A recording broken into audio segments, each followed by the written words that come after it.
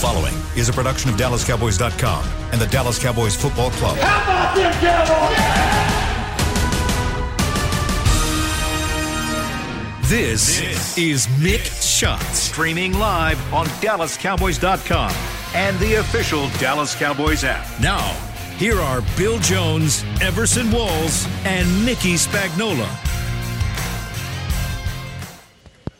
And here we are. It's Tuesday at 11:30 a.m. Central Time, and that means only one thing. It's time for Mix Shots with Mickey Spagnola inside the SWBC Mortgage Studio at Ford Center at the Star in Frisco. Everson Walls inside his own SWBC Mortgage Studio, and I am at my home as well. And we are 1 week and 2 days away from the start of the 2021 National Football League draft, and lots going on because the what I guess is it's kind of sort of virtual off-season around the National Football League is underway this week, and there's so much to talk about over the next hour here on Mix Shots. Mickey, Everson, how you doing? Let's start with Mickey first. Mickey, since it's your name on this show. That's a scary proposition.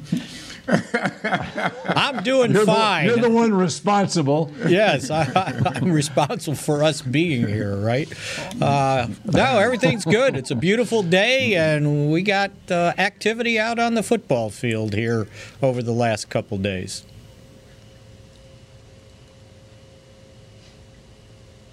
And Everson, how are you doing? I am doing wonderful. So good to be here. By the way, Bill, you were late signing on, so I want to make sure that the public knows that. And yes, everything here is Spagnola's fault. So I want to put those disclaimers out there right now and just let you know. Spags, you actually have a front row seat, don't you, to the Cowboy practices, to even maybe Dak Prescott's recovery. Have you been watching him out there? Has he been practicing? I heard he's out there practicing with anybody and anyone that will try and catch his passes. I even heard you were out there in the end zone one day trying to catch some passes. So have you been checking him out? Have you been checking out his progress or anything like that? I know better than go and try to catch his passes. I learned that long time ago in a quick story. In 1993, after Troy Aikman had his back surgery in June, I believe the Cowboys played I can't remember if they played in Mexico City that year. They played a game that I wasn't covering, and I went out to watch him throw, and Babe Laufenberg was supposed to be there to catch for him. And Babe was late, so his physical therapist was out there, and he went out and said, "Yeah, I'll catch some." And Troy goes, "I don't know. You need to wear some gloves." And the guy goes, "No, I don't need to wear gloves."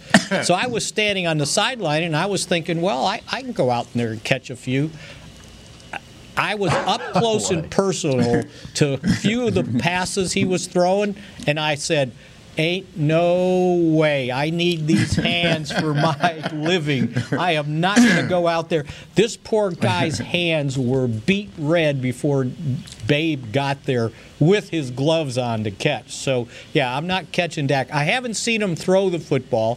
I've seen him do his rehab work, and he's moving awfully well on the field, doing his different exercises that Britt Brown has him going through. And as I've said previously, I had to remind myself, did he hurt his left foot or his right foot? Because you can't tell the difference. So that's a good sign of what's taking place. That's good. I have a nice little Doug Williams story for you. You know, he used to throw extremely hard, of course.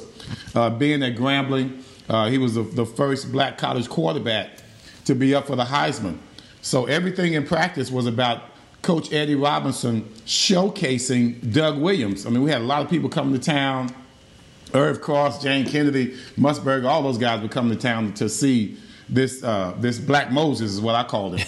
And so he ended up, every time he'd throw the ball to the wide receivers, they would all have the same reaction as trying to catch Troy's passes as the young man did. And I recall Mike Moore. He's bugging the heck out of me. He calls me all the time. He's a big mouth tight end that we had at Grambling that I love to death. One of those guys that kept everything going. He had to take these two fingers together because there was a slit coming down his finger from trying to catch Doug Williams' passes. I mean, you could just see it. There was blood here from where the ball, the point of the ball would hit his hands when he tried to come back and catch the curl route. And that to me, that was typical of a Doug Williams pass. So you talk about Troy Aikman. Yeah, I think Doug might have turned it up just a little bit more in regards to the comparisons. Actually, at one of those quarterback school sessions that turned into OTAs in Alvin Harper's rookie year, so I'm guessing that was 91. He was out there catching Troy passes, and Alvin's got huge hands, right, which means long fingers. And he caught a Troy pass, and the cone of the football went between his two fingers and split the webbing, and blood started flying over the place. And that should have been sign enough that when I was there in '93, not even to consider catching one of his passes. Oh, man. Yeah, so, Bill, how are your hands? The cone can be scary coming at you. That's right. My hands are just fine because I haven't been in the way of a Troy Aikman pass in my life. Or in and the way you of play any basketball. You know, kind of bringing it back to the draft, I think Gil Brandt may say to this day that Troy Aikman had the best workout he has ever seen leading up to the draft, even here 32 years later.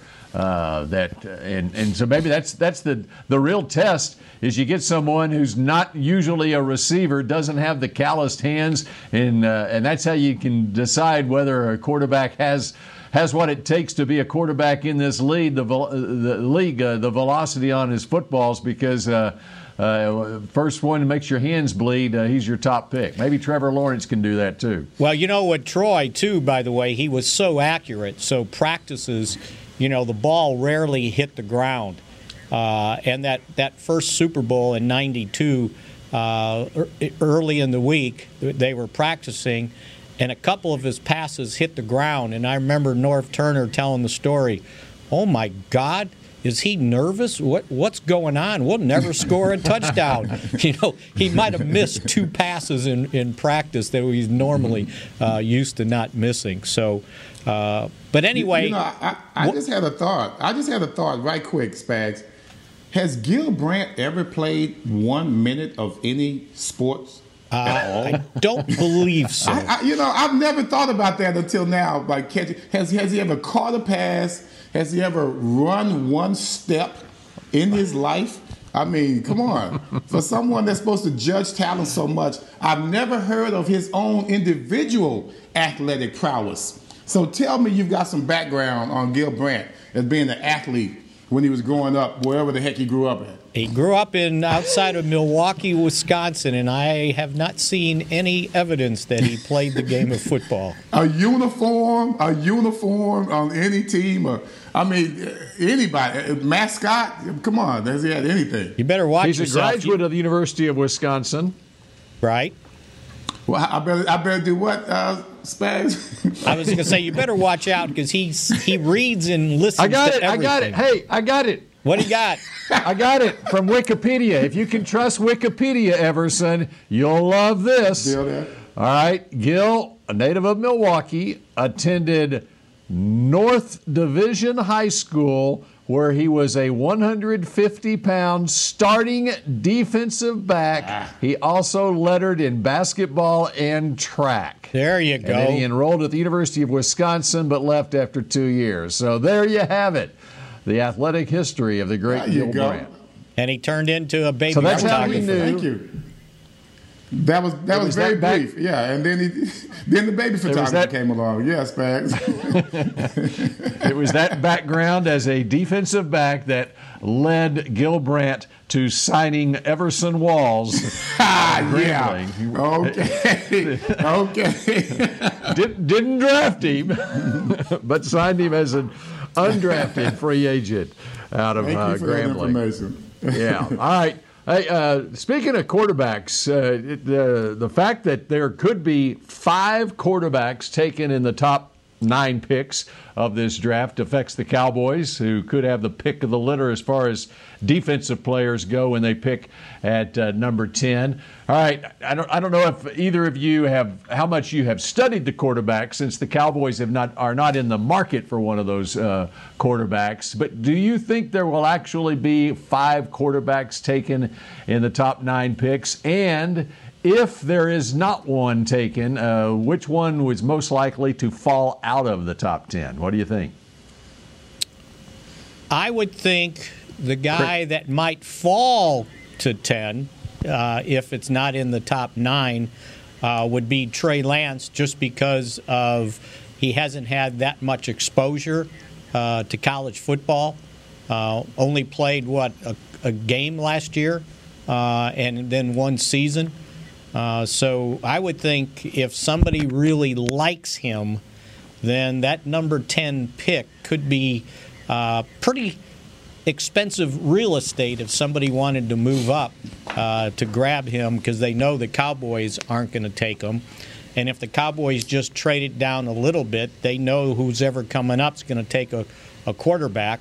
So if you don't fall down too many picks, you still may get your choice of one of the top 3 defensive players in this draft, which the Cowboys certainly would like. You know, I was listening to Stephen Jones yesterday on 105.3 The Fan. He's been doing some interviews, pre-draft stuff, and he said, looking at what's going on with the quarterbacks, he goes, this should be pushing some defensive football players our direction, meaning if you get a couple, 4 or 5 quarterbacks, 2 wide receivers, a couple offensive linemen, suddenly you get to 9 and 10, and you may have the pick of that top defensive player.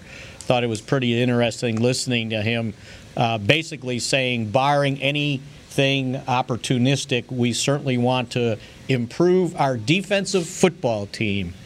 And those are words for this team to live by the way, going into this draft. I'm feeling kind of different about Trey Lance. I mean, when you look at it, he's really just a comparison to Carson Wentz. You know, coming from a smaller school, smaller conference, old school 1AA, that's what I call it. And just showing what a great athlete he is, what a great winner that he is in all the years that he was in college. If someone grabs him, they're getting a complete athlete. They're getting a complete football player. You recall Randall L. back in the day with the Pittsburgh Steelers. He was able to do so many things, but they put him at wide receiver in order to do that. And he was able to throw the ball on reverses and trick plays. I don't think Trey Lance is looking forward to that. I think he's trying to be more of a traditional quarterback, just like a Carson Wentz. And then you start looking at Fields, the way they have been talking so negatively about him, for someone that came through the Big Ten and, you know, played in national championship games and showed his worth on the field. It's funny how his practices and his workouts have not impressed. So that's the difference between what a Troy Aikman did back in the day by uplifting his value by having great workouts, as opposed to Fields, who I guess he's not having those type of workouts that Troy Aikman may have had. And now his stock is really dropping. I don't know if he improved himself in his second workout, but that first workout had everybody on panic mode. So, Bill, what's the big green notebook say on these quarterbacks? Well, first on Trey Lance, you know, the interesting thing about him, as you alluded to, I mean, he just had the one game that North Dakota State played in the fall, a 16-game season the prior year. I mean, he's only played, because they won the national championship and they have a playoff in that FCS. And imagine so they played 16 games. So that was his only season to play.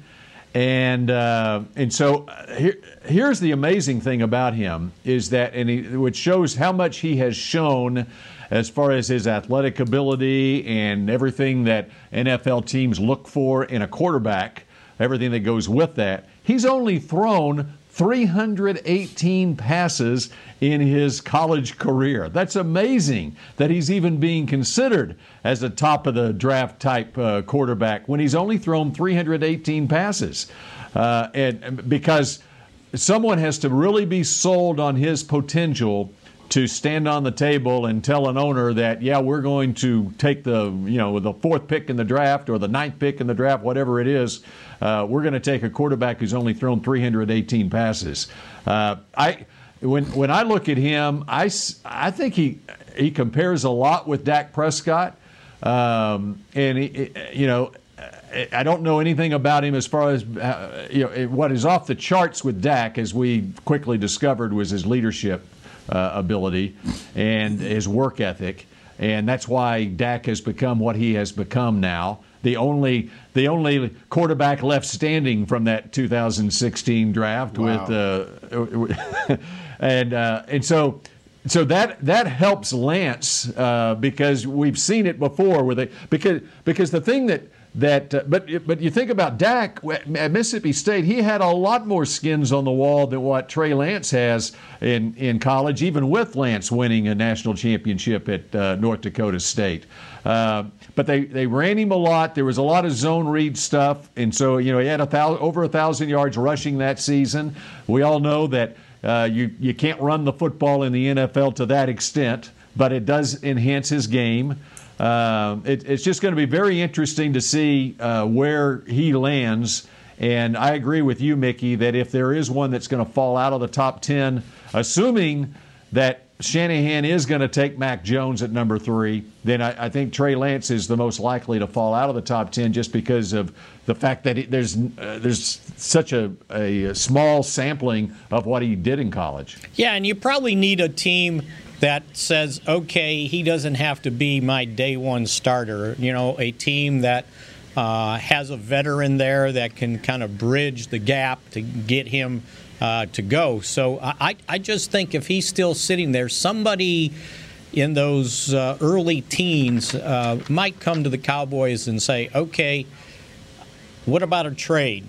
Stephen Jones was asked about if he's getting any phone calls. He said the phone's not ringing that much, but it'll probably heat up next week when you get kind of closer to the draft. But you know what? Here's my deal.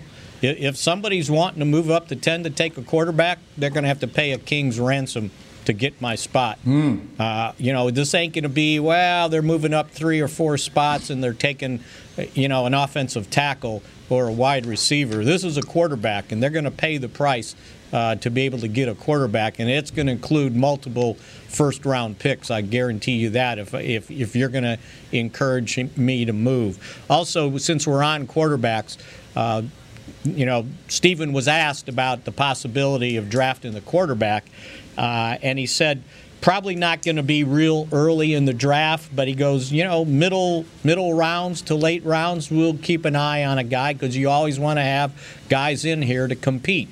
Even if you had a veteran guy there, you want somebody to compete. So, it's not out of the realm of possibility that they actually do that.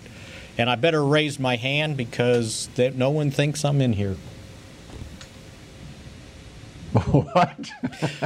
If there's no motion in this room, the lights somehow go off, and you got to wave your hand to get them back on. If you notice, there was a little bit of a blackout there.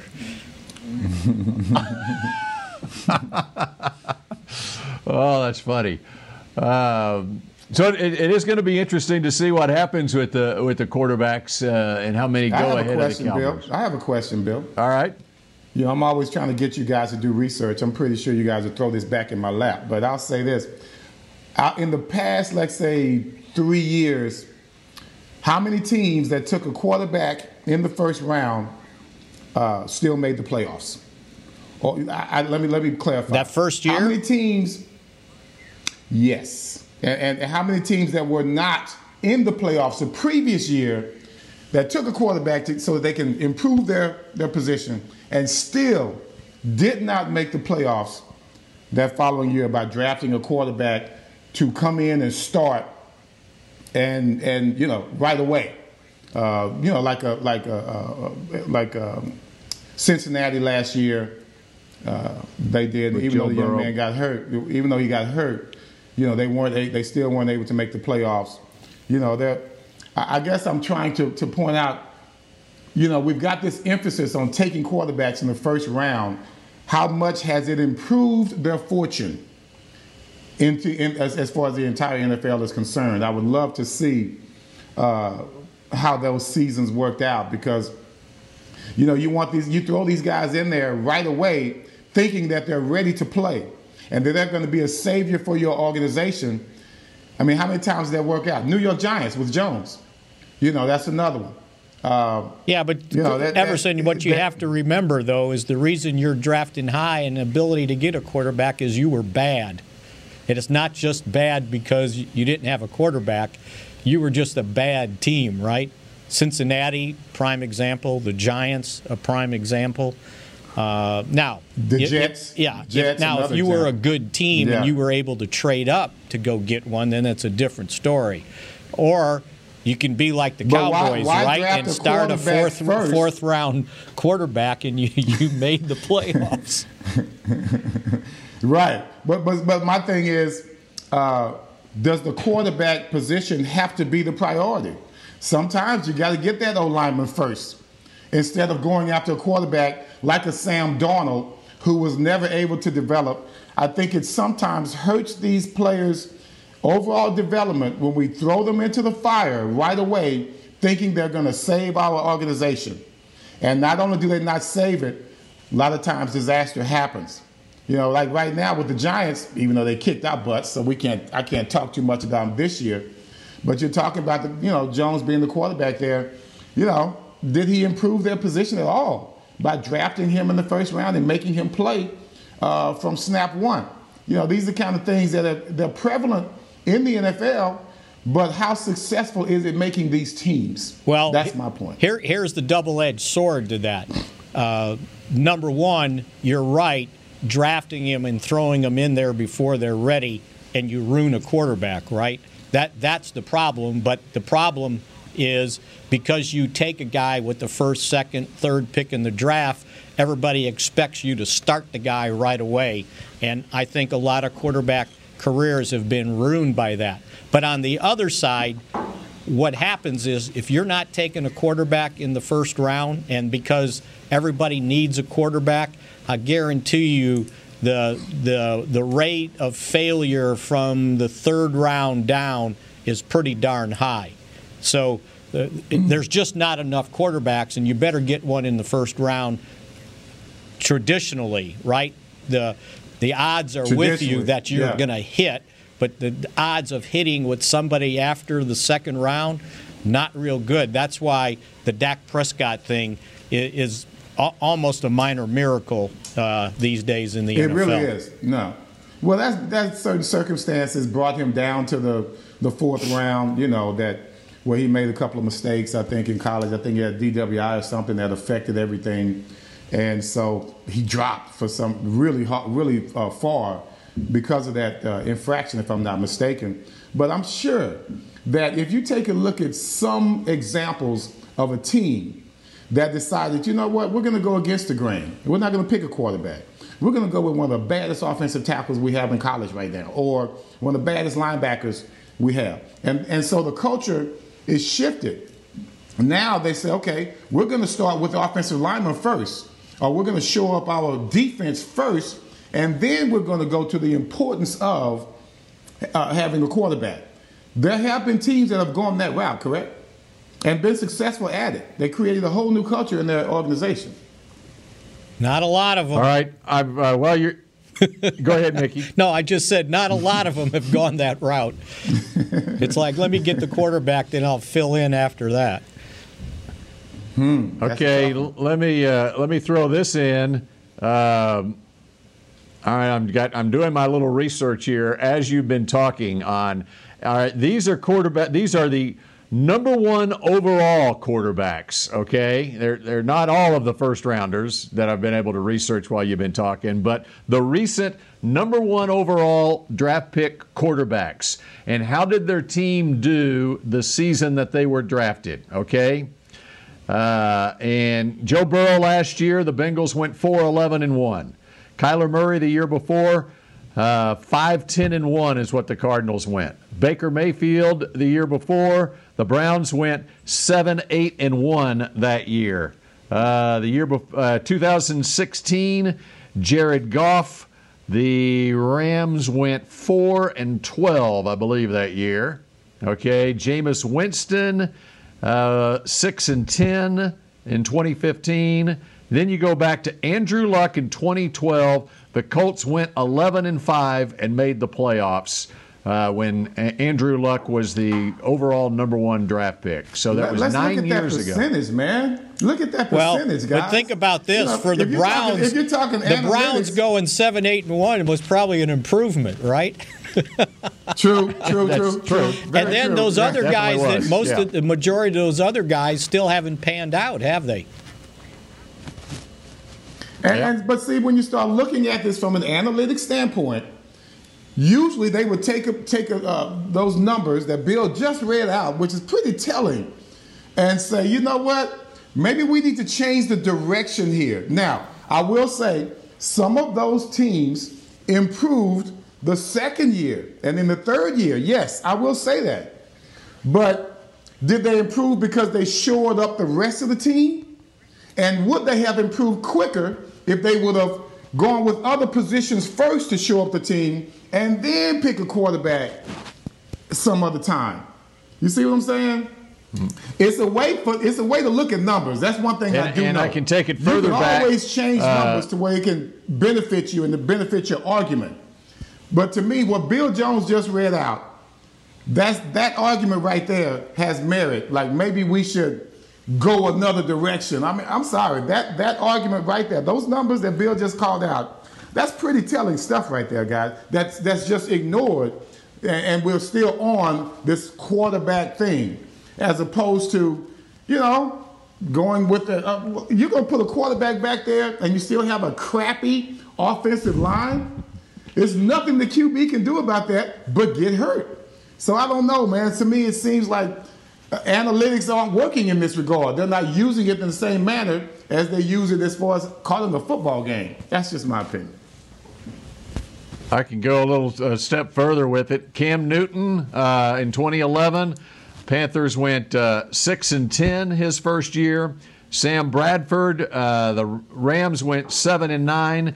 Matthew Stafford, the Lions went 2-14, and Jamarcus Russell, 4-12. Sleepy time. That's sleepy time. So and the Dallas Cowboys 1-15. So it doesn't always hold. It doesn't always hold. Yeah, and then Alex Smith, the 49ers were 4-12, so we've taken you back to 2005 there. All right, we've got much more mixed shots coming up in just a moment. Honey, big news. Gary, are you okay? Oh, I'm not Gary anymore. I'm Jackie Flash. What? See, I want the latest smartphone, but the best deals are only for new customers. So to get a new customer deal, I changed my name to Jackie Flash. Okay, but the best smartphone deals at AT&T are for everyone, new and existing customers. That's huge. Then guess who's getting a deal? Is it Jackie Flash? Jackie Flash. It's not complicated. At AT&T, our best smartphone deals are for everyone. Restrictions apply. Visit att.com for details. The Cowboys way, where 16 Hall of Famers and 5 championships shows us what success looks like. Where turkey is always the second best part of Thanksgiving Day. Where we are all defined by one single thing, the star. Where we as fans know it's our job to keep the tradition going. Bank of America is proud to be the official bank of the Dallas Cowboys and to support the quest of living life the Cowboys way. Copyright 2020, Bank of America Corporation. Grab some OtterBox gear and get ready for hanging with the boys. From rugged venture coolers to tough as nails elevation tumblers, we've got what you need to keep your game day drinks frosty and your football feast ice cold. And with cases, screen protectors, and power accessories, you can defend your phone and stay connected to every play. Gear up at OtterBox.com and amp up the fun of every Cowboys game. That's OtterBox.com. Just like all of you, we at SeatGeek can't wait until we're back in the stands at full strength cheering on the Cowboys and singing along to our favorite songs again. We're using this time to make discovering, buying, and selling tickets to events in Dallas easier. Plus, every ticket purchased on SeatGeek is protected by our buyer guarantee, which means you'll get your money back or better if your event is canceled. Guaranteed. Download the SeatGeek app today, and when the time is right, let's go. SeatGeek. Back to Mixed Shots. Cowboys fans, enter the free-to-play Draft Pick Challenge presented by DraftKings for a chance to win 2021 season tickets. Submit your picks before the draft starts on April 29th. Must be 21 years of age or older to play. To see the official rules and enter now, go to DallasCowboys.com/draftpickchallenge. All right, we are now 9 days away from the first round of the National Football League draft. All right, in the break, I did a little more research. I took you back to 2004 on that quarterback. This is your first round, top of the first round quarterback challenge here. And 2004, that was the year Eli Manning was the number 1 overall pick of the San Diego Chargers, traded to the Giants. Phillip Rivers was the pick of the Chargers. In 2004, Eli Manning, the Giants went 6-10 after making the Eli Manning pick. The Chargers, however, went 12-4 that year, and they drafted Phillip Rivers. That's right. There's a big difference there, though. Phillip Rivers did not play. Drew Brees was the quarterback. Real cute. Good one, William. I like that. So there you go. So here you go. We're talking about Trey Lance. The best place for Trey Lance might be with a team that's already got a quarterback so that he can learn underneath that quarterback and then he gets an opportunity. That may be the way to go. I mean, Trey Lance might have the most successful of any of the quarterbacks if he goes that way. Case in point, Patrick Mahomes plays behind Alex Smith the first year and then is lights out when he finally gets an opportunity to play. So basically what you're saying is the Washingtons will move up and take Trey Lance. Trey Lance. Trey Lance? Lance. Because they got Ryan Fitzpatrick to man the ship in the meantime. Okay, I got to get this. Kind of like with the Dolphins last year. Yeah, I got to get this off my chest here, and I want you guys to figure out if my logic is just totally off base. So yesterday was the start of the basically off-season workouts, and 19 teams have decided that they don't want to participate in the off-season workouts. The Cowboys, on the other hand, for these last 2 days, they've got a morning workout session, afternoon workout session, and if I'm just kind of coming up with a ballpark figure, they've probably had 15 guys working out in each session.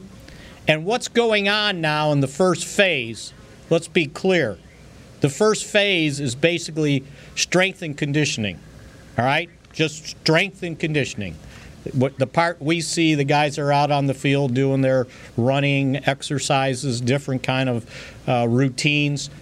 And then if there's any meetings afterwards, those meetings are virtual, right? Well, the NFLPA has come out and say they want a total virtual offseason, just like last year, okay? Right. My question is, how do you do strength and conditioning virtually? Like, are you going to sit there and they're going to film you while you're doing what the strength and conditioning coach says? And they're talking about, and they had a pretty lengthy media conference yesterday with DeMaurice Smith and J.C. Tretter, the player president for the NFLPA. And all they kept saying is, they want the players safe in the offseason, this and that. Okay, so strength and conditioning. If you're coming into the facility to lift weights and run under the jurisdiction of the strength and conditioning coach, you're getting tested every day, right? You're not just coming in and being around a bunch of people that you may end up getting infected, right? So if that's not the safest environment to do your strength and conditioning, what is? And if you're doing it on your own, where are you working out? Because not everybody has a home gym, right? And not everybody's going to run as hard as you do when you got 15 guys along with you. So to me, it doesn't make sense. And they talked about guys working out on their own. Have any of you guys been in a gym lately to work out? Because the pandemic's over, at least where I go. Ain't nobody even got a mask on. They're not testing temperatures or anything. So how is that safer in the off season to get ready for a football season than coming into the facility? So I just think there's a little bit of BS going on here. And Everson, I know you're a big union guy, but the NFLPA, to me, is trying to come out, and Smith, D. Smith, said yesterday, this is not a boycott. This is just telling players to do what's safest for them. Okay, I get it.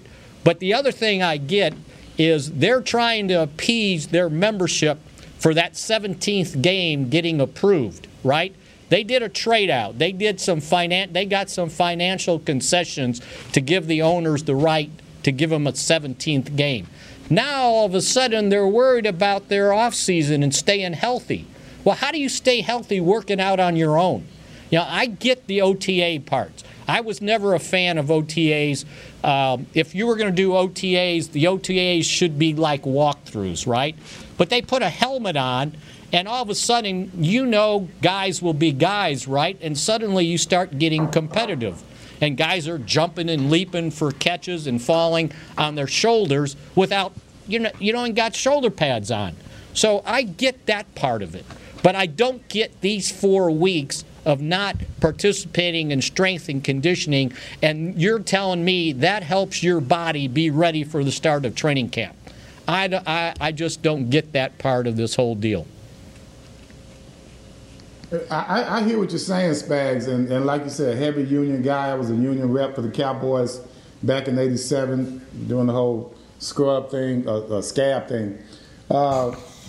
But what you found out, as they found out in education, they found out it was safer for the kids to go to school as opposed to staying home from school and learning virtually. They found out that as you come to school, you have all the mechanisms in place, the protocol is in place, as you said, in regards to testing and things of that nature. To me, it's a no-win situation because you can still have those problems.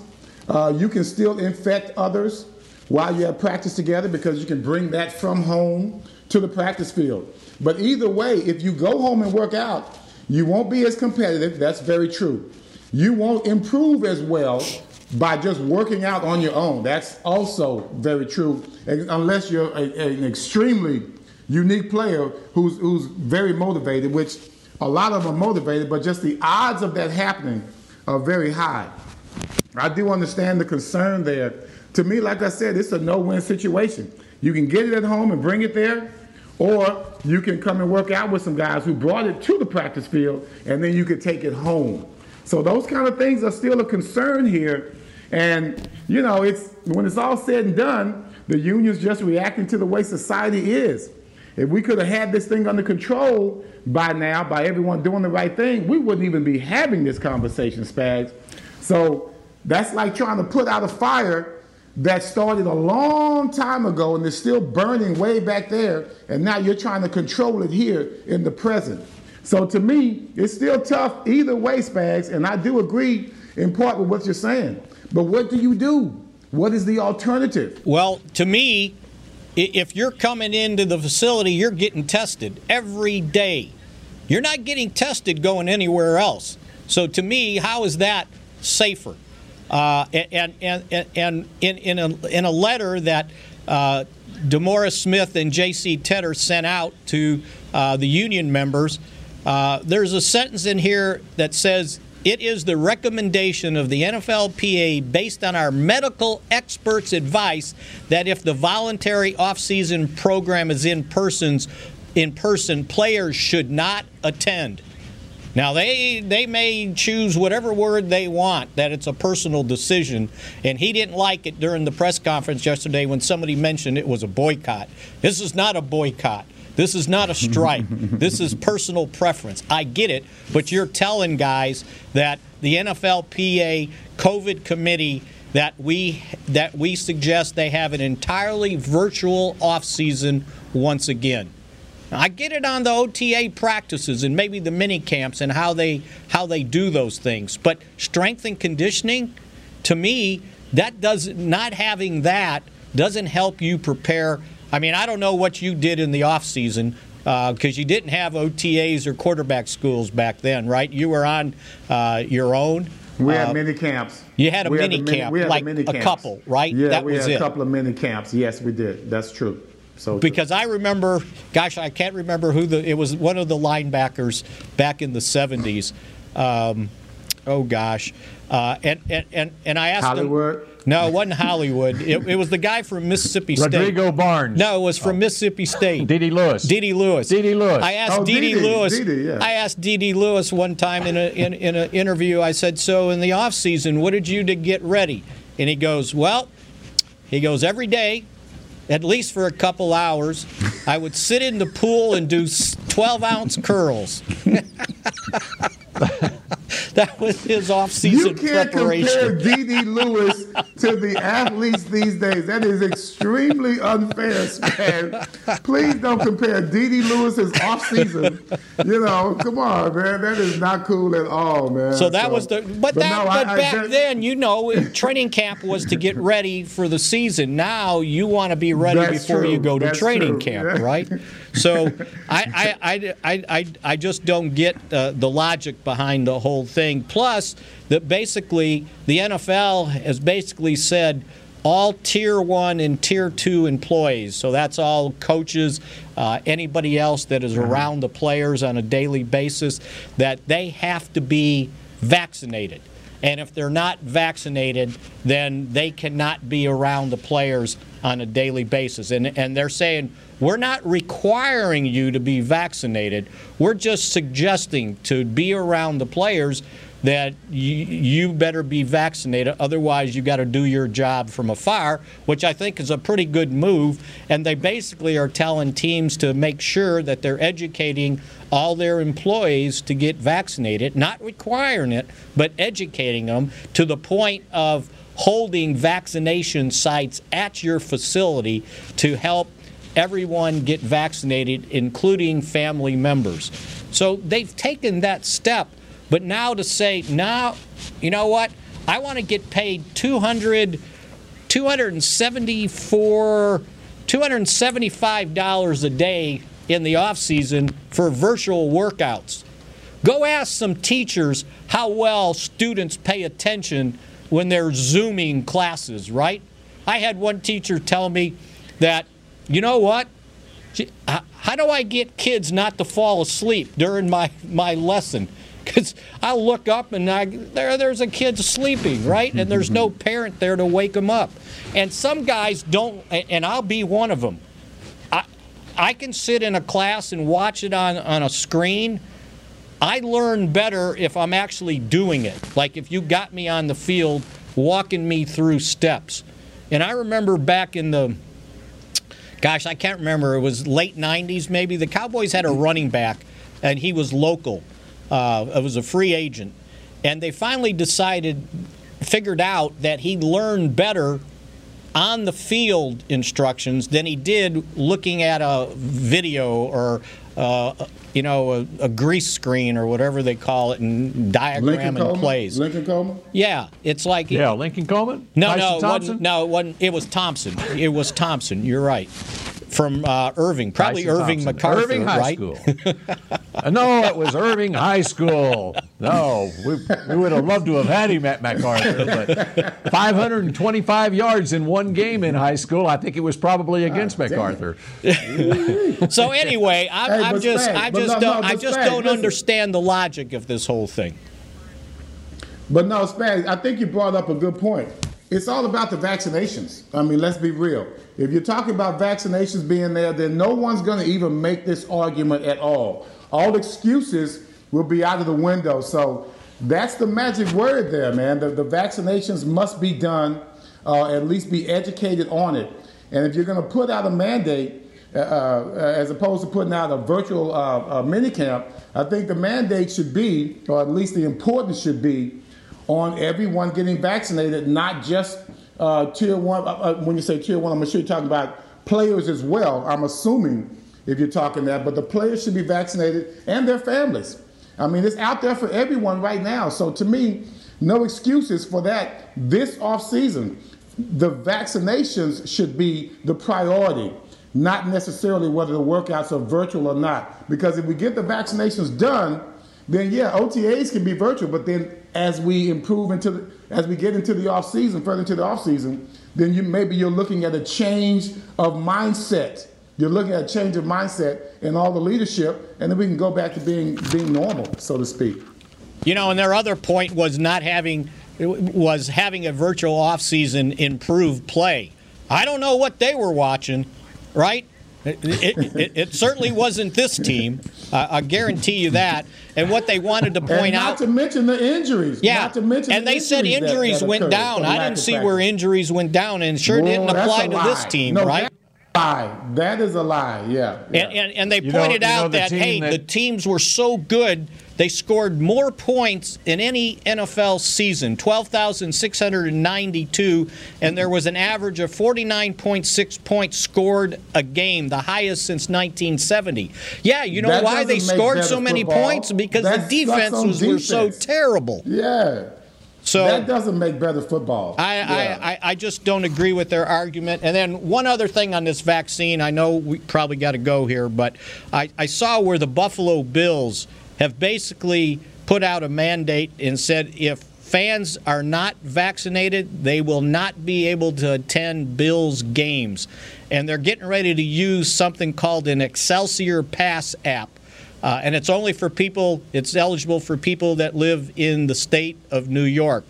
And they said there'll be no exceptions, not religious or medical. Either you're vaccinated or you're not going to be allowed into the games, and you have to have the app to show people that you've been vaccinated. So I don't know if that's extreme or not, but that's the step they're taking in Buffalo. We don't have time to get into this, but what do they do about people who have had COVID and are not a candidate to be vaccinated? Haven't heard that part yet. Okay. All right. That's something to think about. All right. We continue with more mix shot. I'm glad you mentioned D.D. Lewis, because there will be a Cowboys Legends TV show on D.D. Lewis coming up in the fall, I believe. And he talks about the fact that he has not done 12-ounce curls in about 35 years now. That's right. We have more mix shots in just a moment. We're back with a tasty treat that's sweeping airwaves and taste buds. It's new Dr. Pepper and Cream Soda. Let's take a listen. Dr. Pepper and Cream Soda's here. A new combo that's music to my ears, okay. Let's play. Cream Soda and Dr. Pepper time. Pour it in a glass of ice. Music to my ears and mouth. New Dr. Pepper and Cream Soda. A delicious duet. Grab some OtterBox gear and get ready for hanging with the boys. From rugged venture coolers to tough as nails elevation tumblers, we've got what you need to keep your game day drinks frosty and your football feast ice cold. And with cases, screen protectors, and power accessories, you can defend your phone and stay connected to every play. Gear up at OtterBox.com and amp up the fun of every Cowboys game. That's OtterBox.com. Hi, I'm Clint Tillison with United Ag and Turf. When there's work to be done, a real workhorse can make all the difference. Like the Range Boss package. Our 5075E John Deere 75 horsepower tractor features a bell spear and loader and starts at $369 per month. And the price you see is the price you'll pay. No surprises. It works like a horse, so you don't have to. Visit UnitedAgAndTurf.com. Offer ends February 1st, 2021. Restrictions apply. See dealer for details. Now, let's get to work. Want to use what the pros use? How about the official men's skincare brand of the Dallas Cowboys? Jack Black. Right now you can get the Jack Black Starter, a curated collection of Cowboys locker room favorites for just $10 with free shipping. The starter includes 4 Jack Black skincare favorites plus a full-sized intense therapy lip balm. Go to getjackblack.com/cowboys and use the code word TEAMJB. That's getjackblack.com/cowboys. The Jack Black Starter, $10, free shipping. Back to Mixed Shots. Dallas Cowboys football and Dallas Cowboy cheerleaders dance youth camps are back this spring and summer for athletes and dancers of all skill levels. Save $25 with early bird pricing now through May 10th. Register today at dallascowboys.com/academy. All right, we've got about 11 minutes left here of Mixed Shots, 9 days away from the draft. And Mickey, you're Stephen Jones talking defense. So what about an offensive lineman? When do you want to take your offensive lineman in this draft? I would take one as early in the second round, maybe the third or fourth. I would take an offensive tackle. I don't have to have the best offensive tackle or the second best. Just give me somebody that has some quality better than any of these swing tackles the Cowboys have employed over the last 4 years. That's all I'm asking for, a guy that can step in and be my swing tackle. He doesn't have to start. He would have the capability of playing a little guard maybe if needed. But again, that backup offensive tackle spot to me is the one spot that they need to take care of in this draft. That I need somebody that can play. Doesn't have to be a first rounder, maybe not even a second rounder, but third, fourth, give me somebody that I can sink my teeth into to grooming as we move forward. And I'm sure there's some guys there that, they'll have something wrong with them, but you figure out they've got some traits that you can work with better than undrafted free agents that the Cowboys had to start last year at both spots. When was Eric Williams drafted? Third round. Third round. Yeah, that's a good pick. Larry Allen, second round. Flozell Adams, second round. Solomon Page, second round. And a bunch of those guys started at guard before they moved out to tackle, too, by the way. So are there any of those guys out there now? I mean, in the second, third round, do Bill, open up that green notebook. Eyes on some of those guys. He's looking right now as we speak, I'm sure. All right.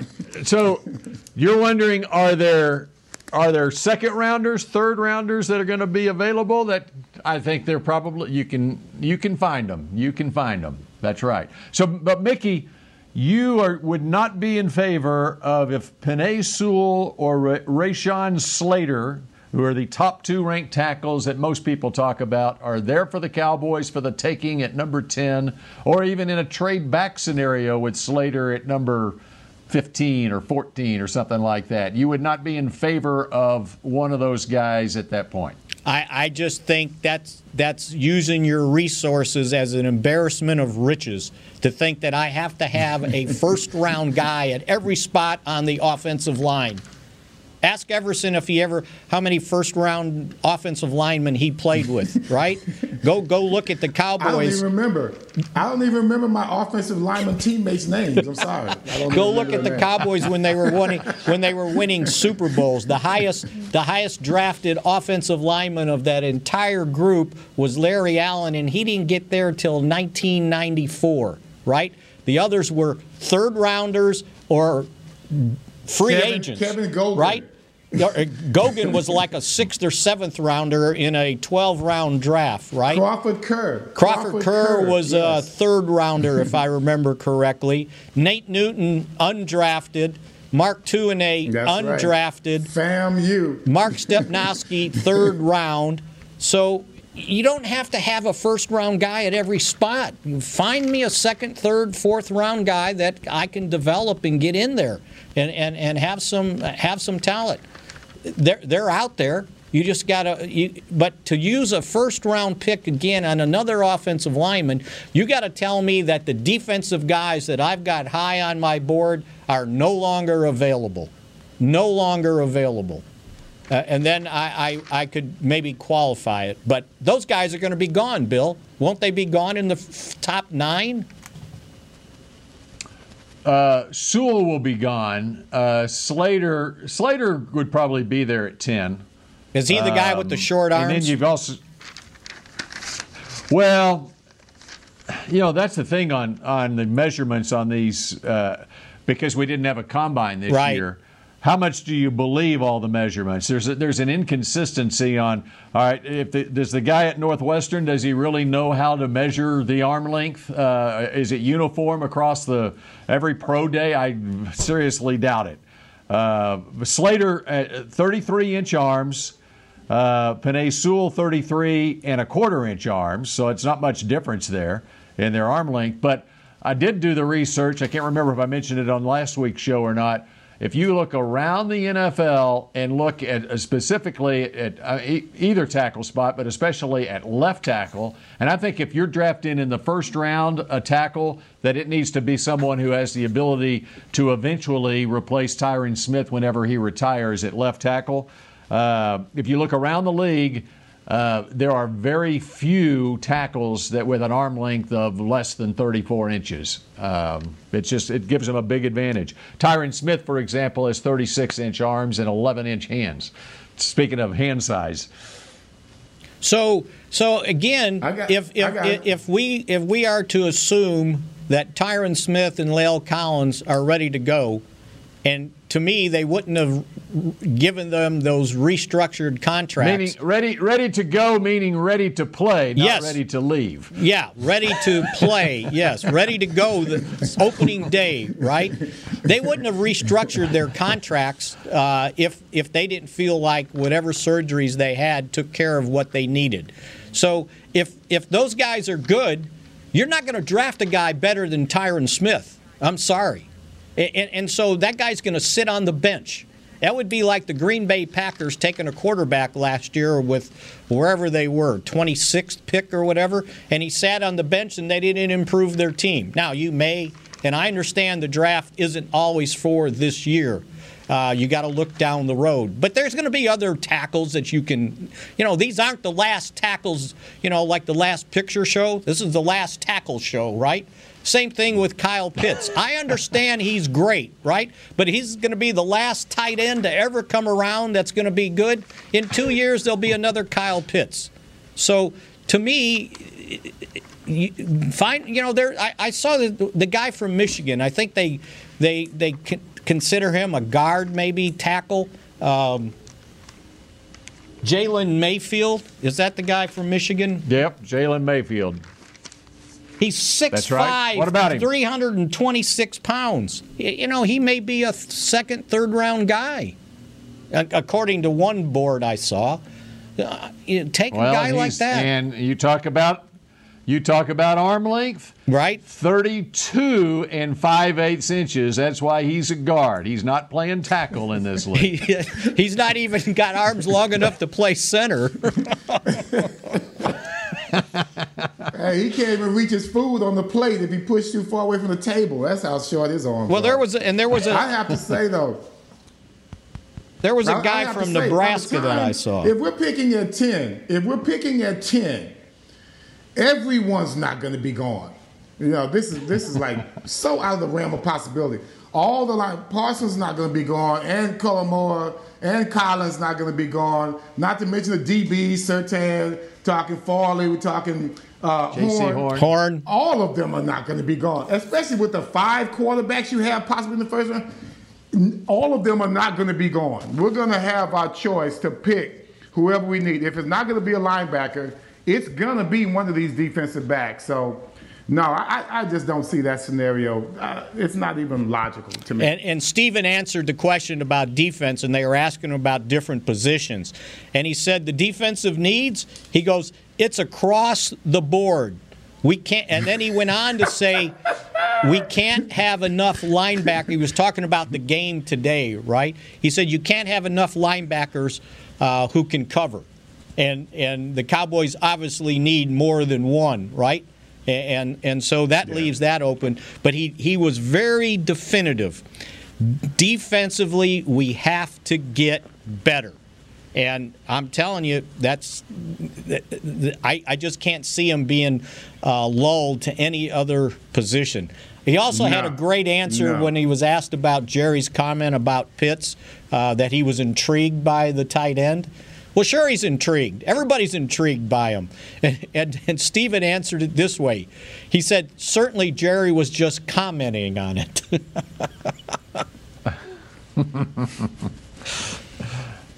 All right, Everson, I've got a homework assignment for you for next week. We're talking about the linebackers. I want you to go look at Jeremiah Owusu-Koramoah from Notre Dame.